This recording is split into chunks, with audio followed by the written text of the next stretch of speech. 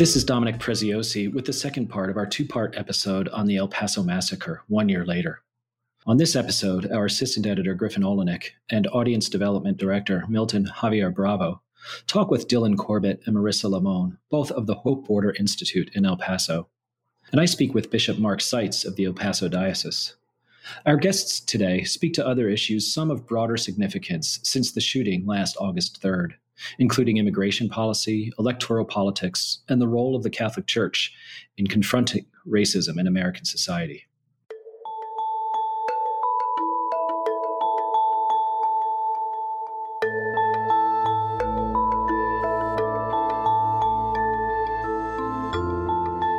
My name is Dylan Corbett. I'm the Executive Director of the Hope Border Institute. And I'm Marisa Limon Garza, Deputy Director of the Hope Border Institute.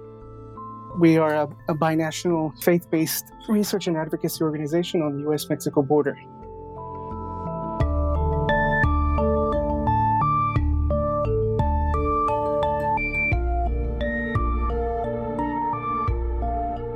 So thanks, Dylan and Marissa, for being here. The past year has proved particularly challenging to live and work at the border. Apart from some of the scattered images we've seen in the media, like children in cages or asylum seekers camped along the bridges, most of us don't have a clear picture of what's happening there now. Could you bring us up to speed? Sure. In many ways, what the administration has done is sought to invisibilize what's happening on the border. And so many Americans, because we're not seeing pictures on the news of mass detention or immigration camps, refugee camps at the border, or the images of children in cages. None of that means that what is happening at the border is any less cruel. The administration has simply acted to make it more and more invisible and to push the reality of what is happening to the other side of the border, to communities in northern Mexico. But the fundamental dynamics are still the same. I think most Americans would actually be shocked to know that our historic commitment to asylum as a country has been shattered by this administration, and that's never been more true than in the past year. And under the pretext of the pandemic, what the administration has done has really ended asylum. Over the last almost 4 years of the Trump administration, brick by brick, they have taken down this fundamental commitment to asylum that we've had. So what does that look like? That looks like individual Border Patrol agents, in their language, agents who are working on the line, right on the U.S.-Mexico border, sending back, pushing back, throwing back migrants back to the other side of the border and making asylum determinations, which are supposed to happen with an immigration judge. Right now, the government is running roughshod over laws that are meant to protect children. We have a law in this country that was signed under the Bush administration. It was a bipartisan law intended to guarantee the safety and security of children crossing the border so that we wouldn't send them back into situations of danger, so that we wouldn't send them back into situations where they might be trafficked. And now the U.S. government is simply expelling them willy-nilly, sending them back to their countries, their home countries. And that, too, is against the law.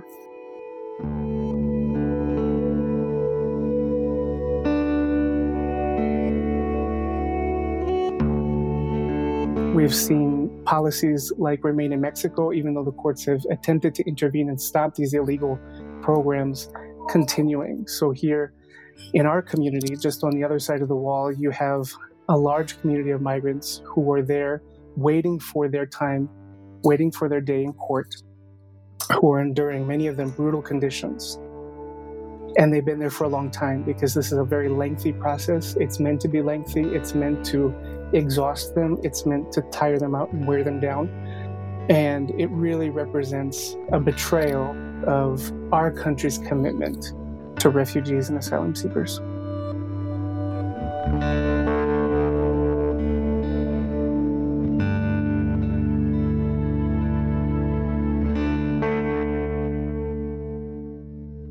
Has there been any legal resistance to these actions? And how does Border Patrol, for instance, how does the Department of Homeland Security justify the illegal actions that they're taking?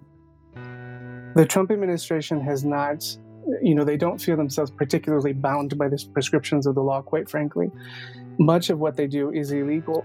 The fact is the administration doesn't care. They don't care if they skirt the bounds of legality. They don't care if what they do is patently and expressly illegal, they will do it, because what we're seeing is not they're not acting in furtherance of the law. They're acting to use the tools of militarization and criminalization and the vast federal apparatus that we have here at the border to support those strategies, and weaponize these systems against immigrants for political purposes. And that's what this is really about. This is a politics of fear. This is a politics of xenophobia. Yeah, and while these actions are illegal and inherently thinly veiled by this administration, they do sometimes have roots in actual, laws and policies. So we're looking at the impact of Title 42 within the U.S. Code, which is couched under public health and welfare. And this is how the pandemic is being used as a pretext to seal the border and to end asylum. It's manipulation of current policies and rules and regulations for the administration's gain to further the agenda that Dylan was describing.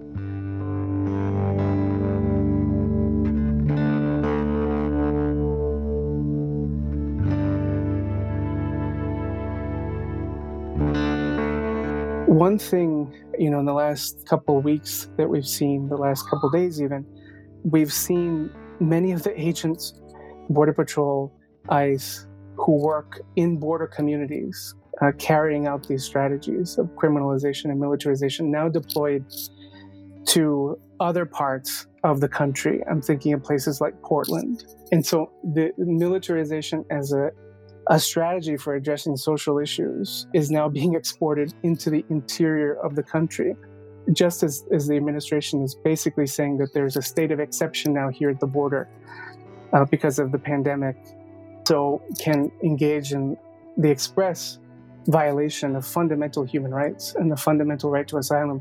Now we're exporting those same agents of militarization to other parts of the country, and other Americans, I think, are waking up to the reality that this is something that should trouble us all.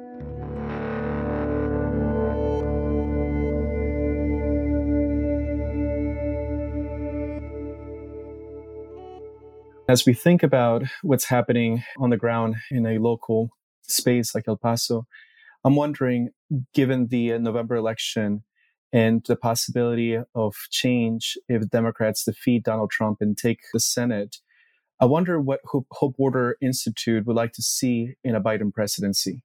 The November elections certainly offer an opportunity for a shift politically and an opening politically towards restoring some of the damage that's been done over the Trump administration. The question remains, I think, whether this shift will be a moment of transformation for our country, or whether this will be another presidency that will be more about perhaps limiting some of the damage. In many respects, Biden has not always been on the right side of every issue. He was the face of the Obama administration's crackdown here on the border, which in some respects served as a prelude for what we're seeing now. It's certainly much more radical. It's certainly much more cruel, but there was a crackdown that we have to remember that took place under the Obama administration in a significant way on migrants and arrivals here to the U.S.-Mexico border, and even here to El Paso in particular. Both parties, in many respects, have been responsible for the building up of this major federal apparatus at the border that dehumanizes, criminalizes migrants, and that has militarized our border communities. If Biden were to win the presidency, the bar would frankly be very high. Most Americans today, the polls bear this out, support comprehensive immigration reform. Most Americans support the legalization, granting of citizenship to DACA students, and to our dreamers. Most Americans are opposed to wall building here on the U.S.-Mexico border.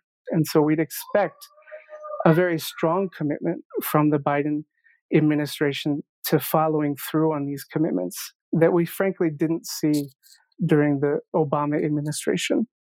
When we talk about comprehensive immigration reform and the policies that do enjoy support, among Americans and among people here in border communities, we're talking very specifically about bringing the 11 million people who are in the shadows right now and putting them on a path to citizenship. We're talking about making sure that we put families first and that we allow for reunification. And we're talking about things like making sure that we address root causes, not that we send aid packages to Central America to help them militarize their own countries, but rather that we expand our aid in a sensible and reasonable way to address the drivers of migration that are pushing people from Central America to the United States. And that includes leadership on things like climate change. That includes leadership on things like ending the drug war, the failed drug war, and addressing the consumption of drugs in our country, which is driving so much of the violence in Central America right now. That includes making sure that those governments are strengthened so that they can guarantee the safety and the human rights of their populations. Whenever we do or don't get any type of immigration reform, what inevitably happens is we get further militarization of the border. And then if we do ever get some type of reform, there is an amnesty for some individuals, but not everybody. And we don't account for future flows. So we need to make sure that we build a system that's flexible and accounts for future migration flows.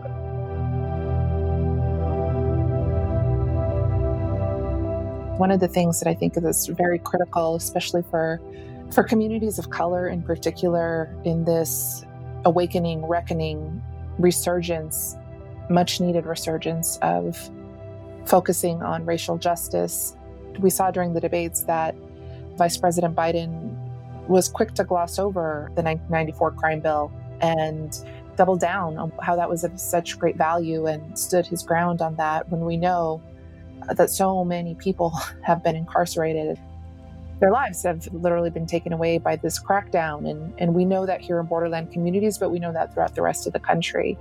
And so there's power in naming that. There's power in owning it and conveying that to the American public that I think would bode well for someone who's going to be leading a nation after so much upheaval and unrest and trying to chart a path forward.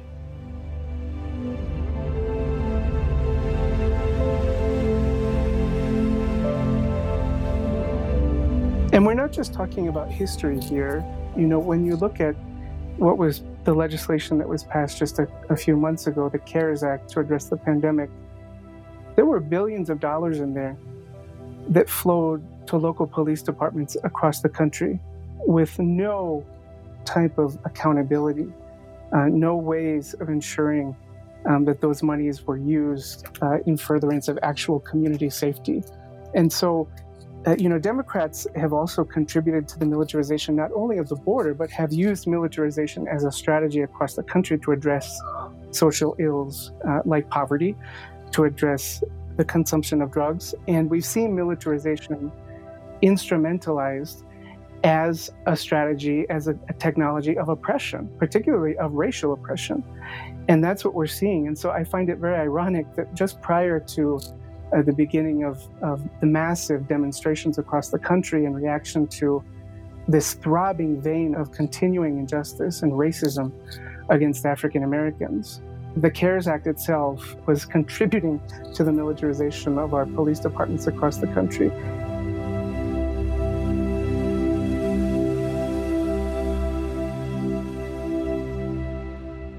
I'm wondering, Dylan and Marissa, if you could talk a bit about some of the concrete initiatives that Hope Border Institute is involved in on the ground. One of the things that we've been doing for the past several months is developing partnerships across the United States. So bringing border communities into conversation with communities of undocumented immigrants throughout the United States, and then also into conversation with grassroots communities in Mexico, and then in countries of Central America, specifically Honduras, El Salvador, and Guatemala. Thinking about some of the folks that we've been working with, I'm thinking about Nahun, who is a grassroots organizer working in Honduras against really the expropriation of local communities, the displacement of people from their communities and their land by multinationals, corporations which are going in and robbing the land of its minerals and water and and attempting to build mega crops and so forth. And in that process, they're displacing people who have no other option but to migrate.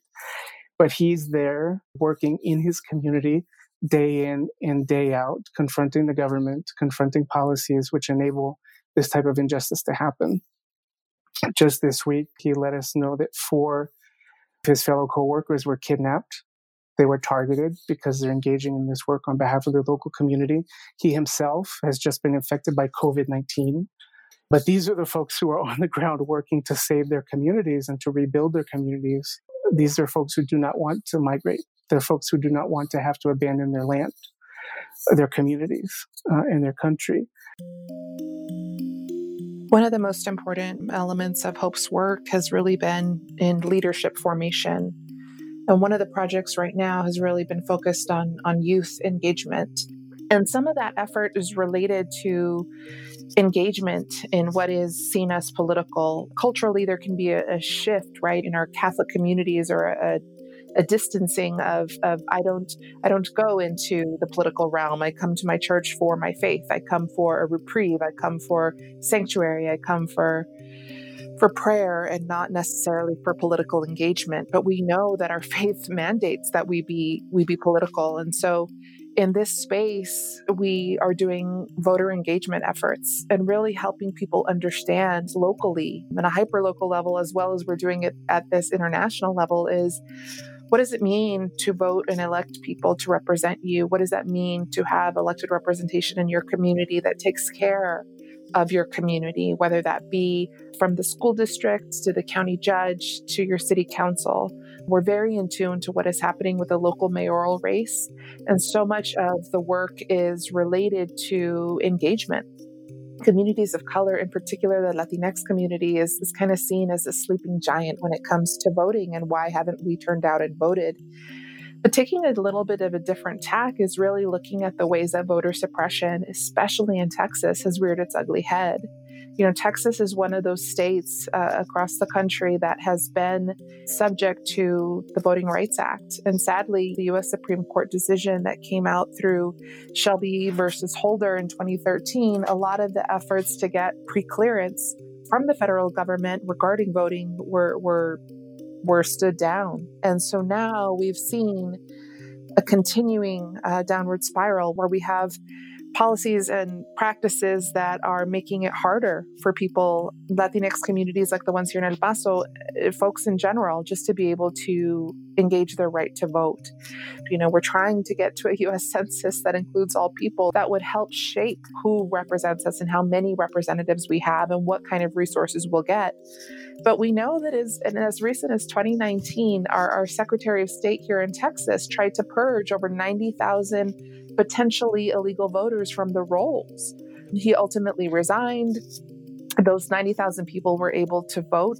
You know, a lot of other states across the country were able to vote by mail in their recent primary elections or their recent elections, but Texas didn't necessarily enjoy the same privileges.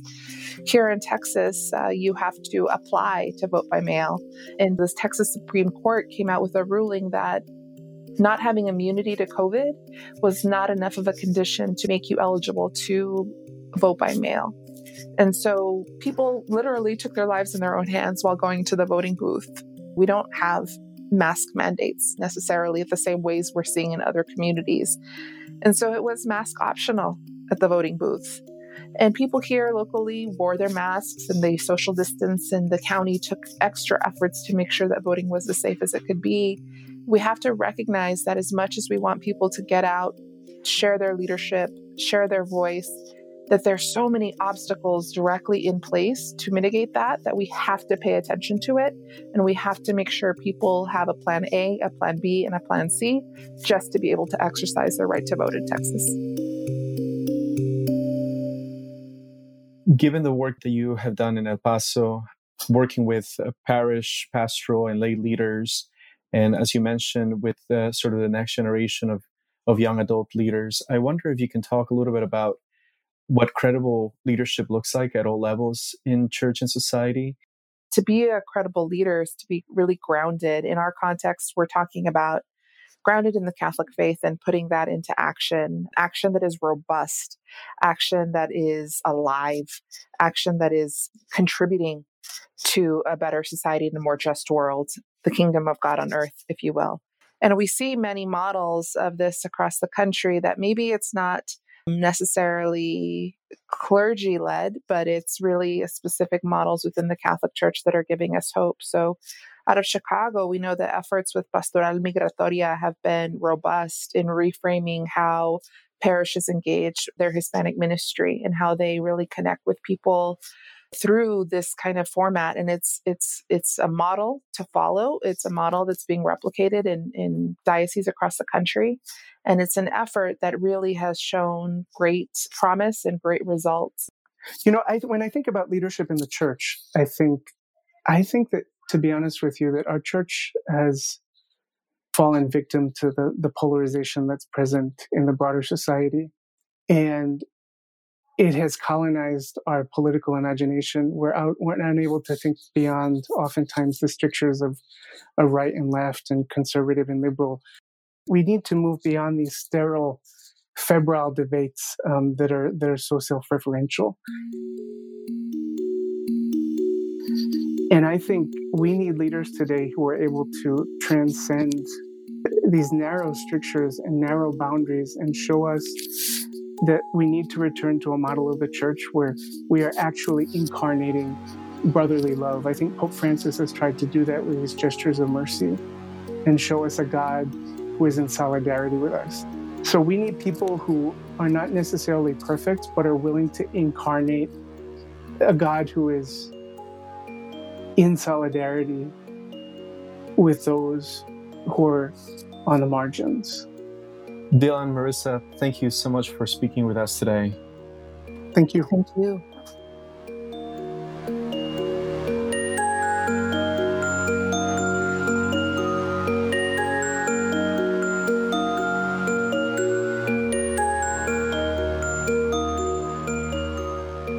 I'm Bishop Mark Seitz, the Bishop of El Paso, Texas.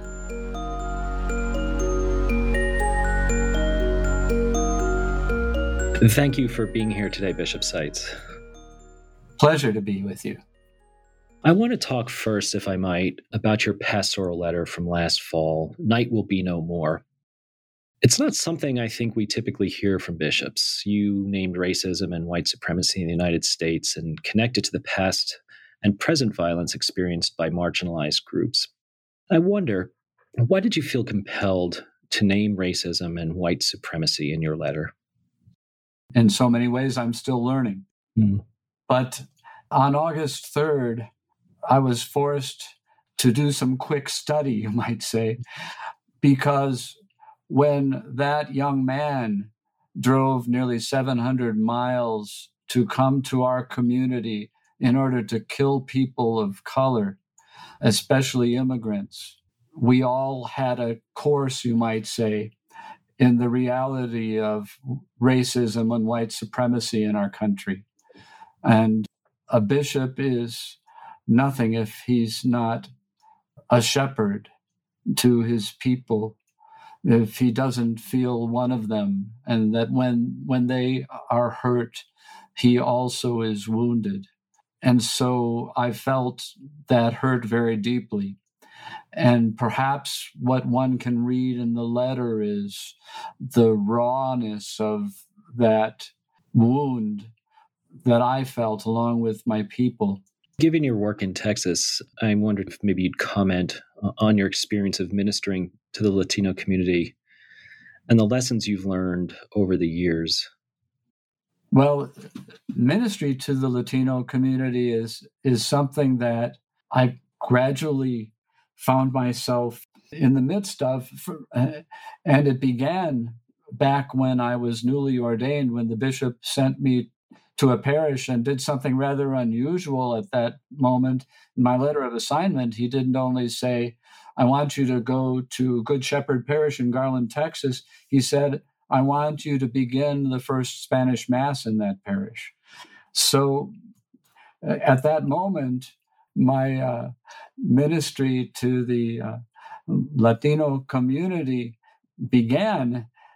But, it's interesting. You walk into these waters that are so unknown, feeling very ill-prepared. With my limitations in Spanish were tremendous, but I found such a warm reception from day one, such patience on the part of the people I was attempting to serve. And I fell in love with them. I fell in love with the culture, with the goodness of the people and the depth of their faith, the way that their faith was integrated into their lives. It was something that I had just had glimpses of in my own upbringing. And in a certain way, it fulfilled a longing that I realized was there. I'm wondering if we could maybe turn a little bit to the recent events of the spring of 2020, early summer of 2020. You recently made national and international news by taking a knee during a Black Lives Matter prayer service. It was a symbolic gesture acknowledging racial injustice and police violence in this country. And I understand it also led to a call from Pope Francis. I wonder if you could maybe tell listeners about how the moment came to be and what you expected to communicate with the gesture. So, first of all, after the killing of George Floyd, certainly my heart, along with the heart of so many people in our country, was deeply moved and offended by what I witnessed there in the video. And then I watched as the protest movement began to develop steam and even begin here also in El Paso. And I knew that the church needed to be there. The church needed to show its solidarity and support with our African American brothers and sisters. So I was looking for the right way, the best way that I could show my solidarity. And the idea was, let's be there as people are just beginning to gather for the demonstration. And let's have a moment to just kneel for those 8 minutes and 46 seconds in prayer. Let's bring the church's faith to bear on this moment and this expression. And that's what we did. It seems to have touched a chord, even as far as Rome.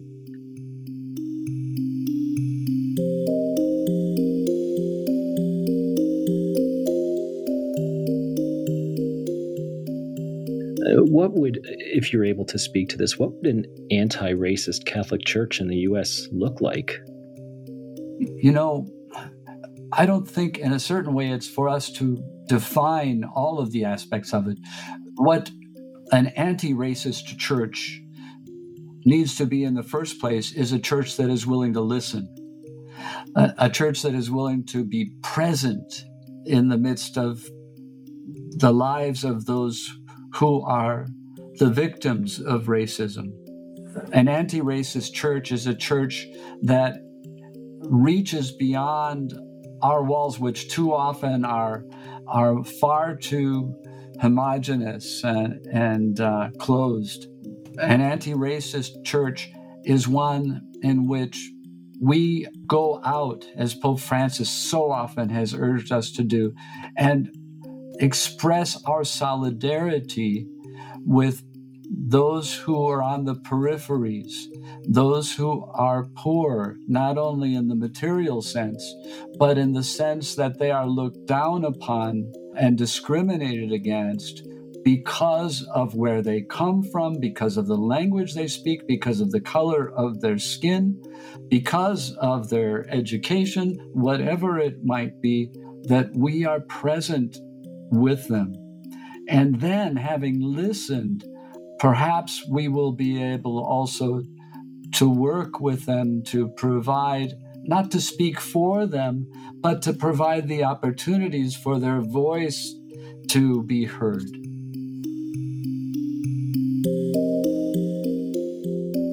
So you've become something of a visible presence in the borderlands surrounding El Paso and Juarez, and you've crossed bridges into Mexico, often fully vested. You've witnessed firsthand the effects of the policies, the immigration policies of the Trump administration.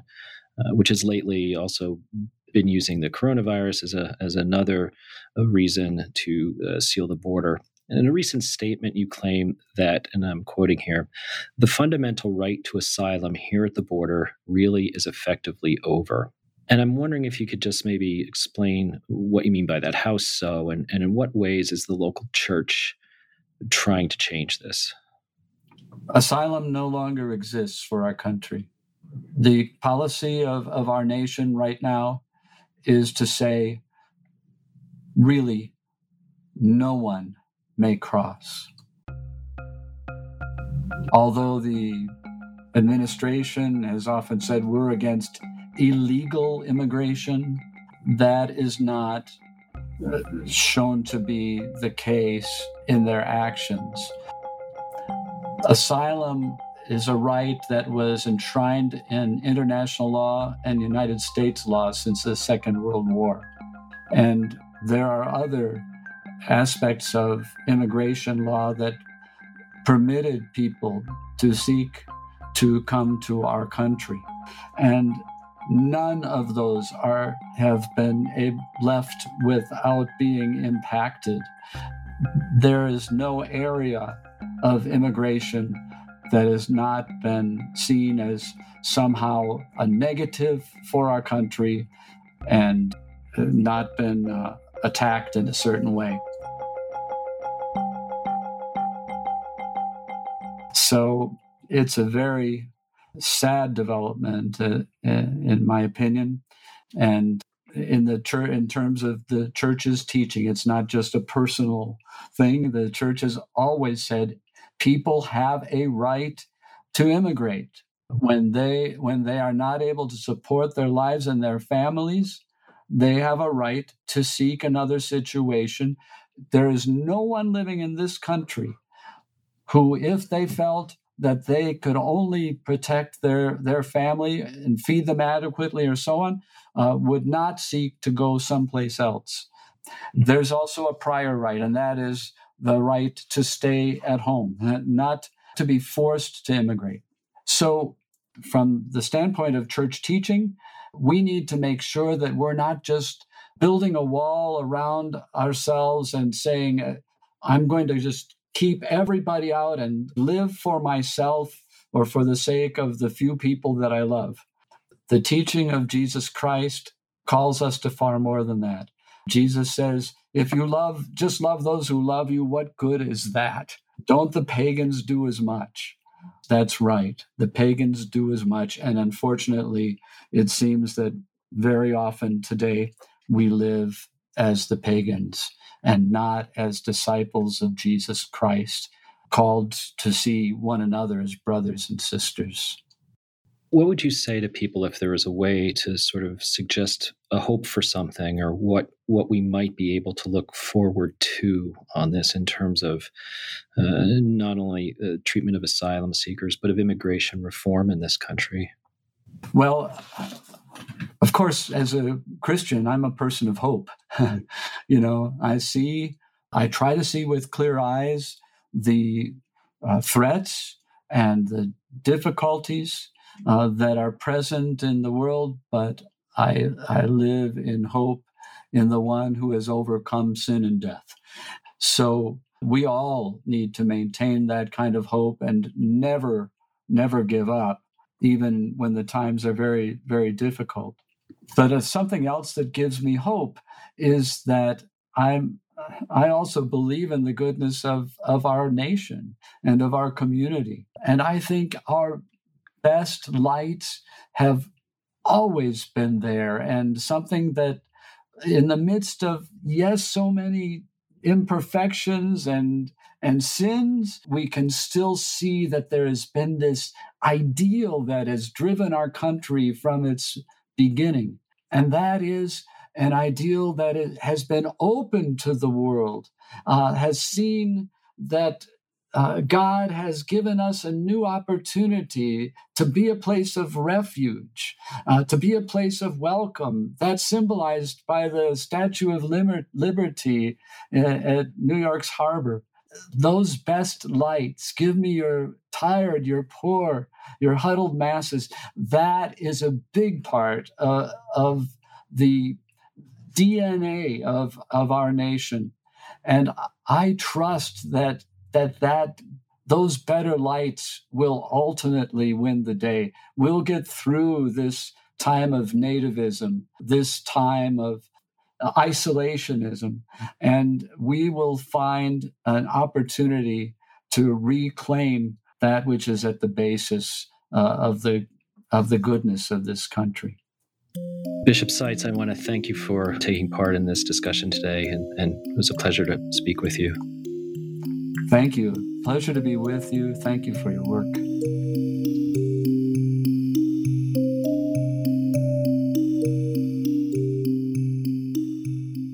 Thanks for listening to this special two-part episode of the Commonweal podcast. A reminder, if you've missed anything or would like to listen again, you can find both parts on our podcast page. The Commonweal podcast will be on a brief hiatus for the rest of the summer, but we'll be back with new episodes after Labor Day. This is Dominic Preziosi. Thanks for listening.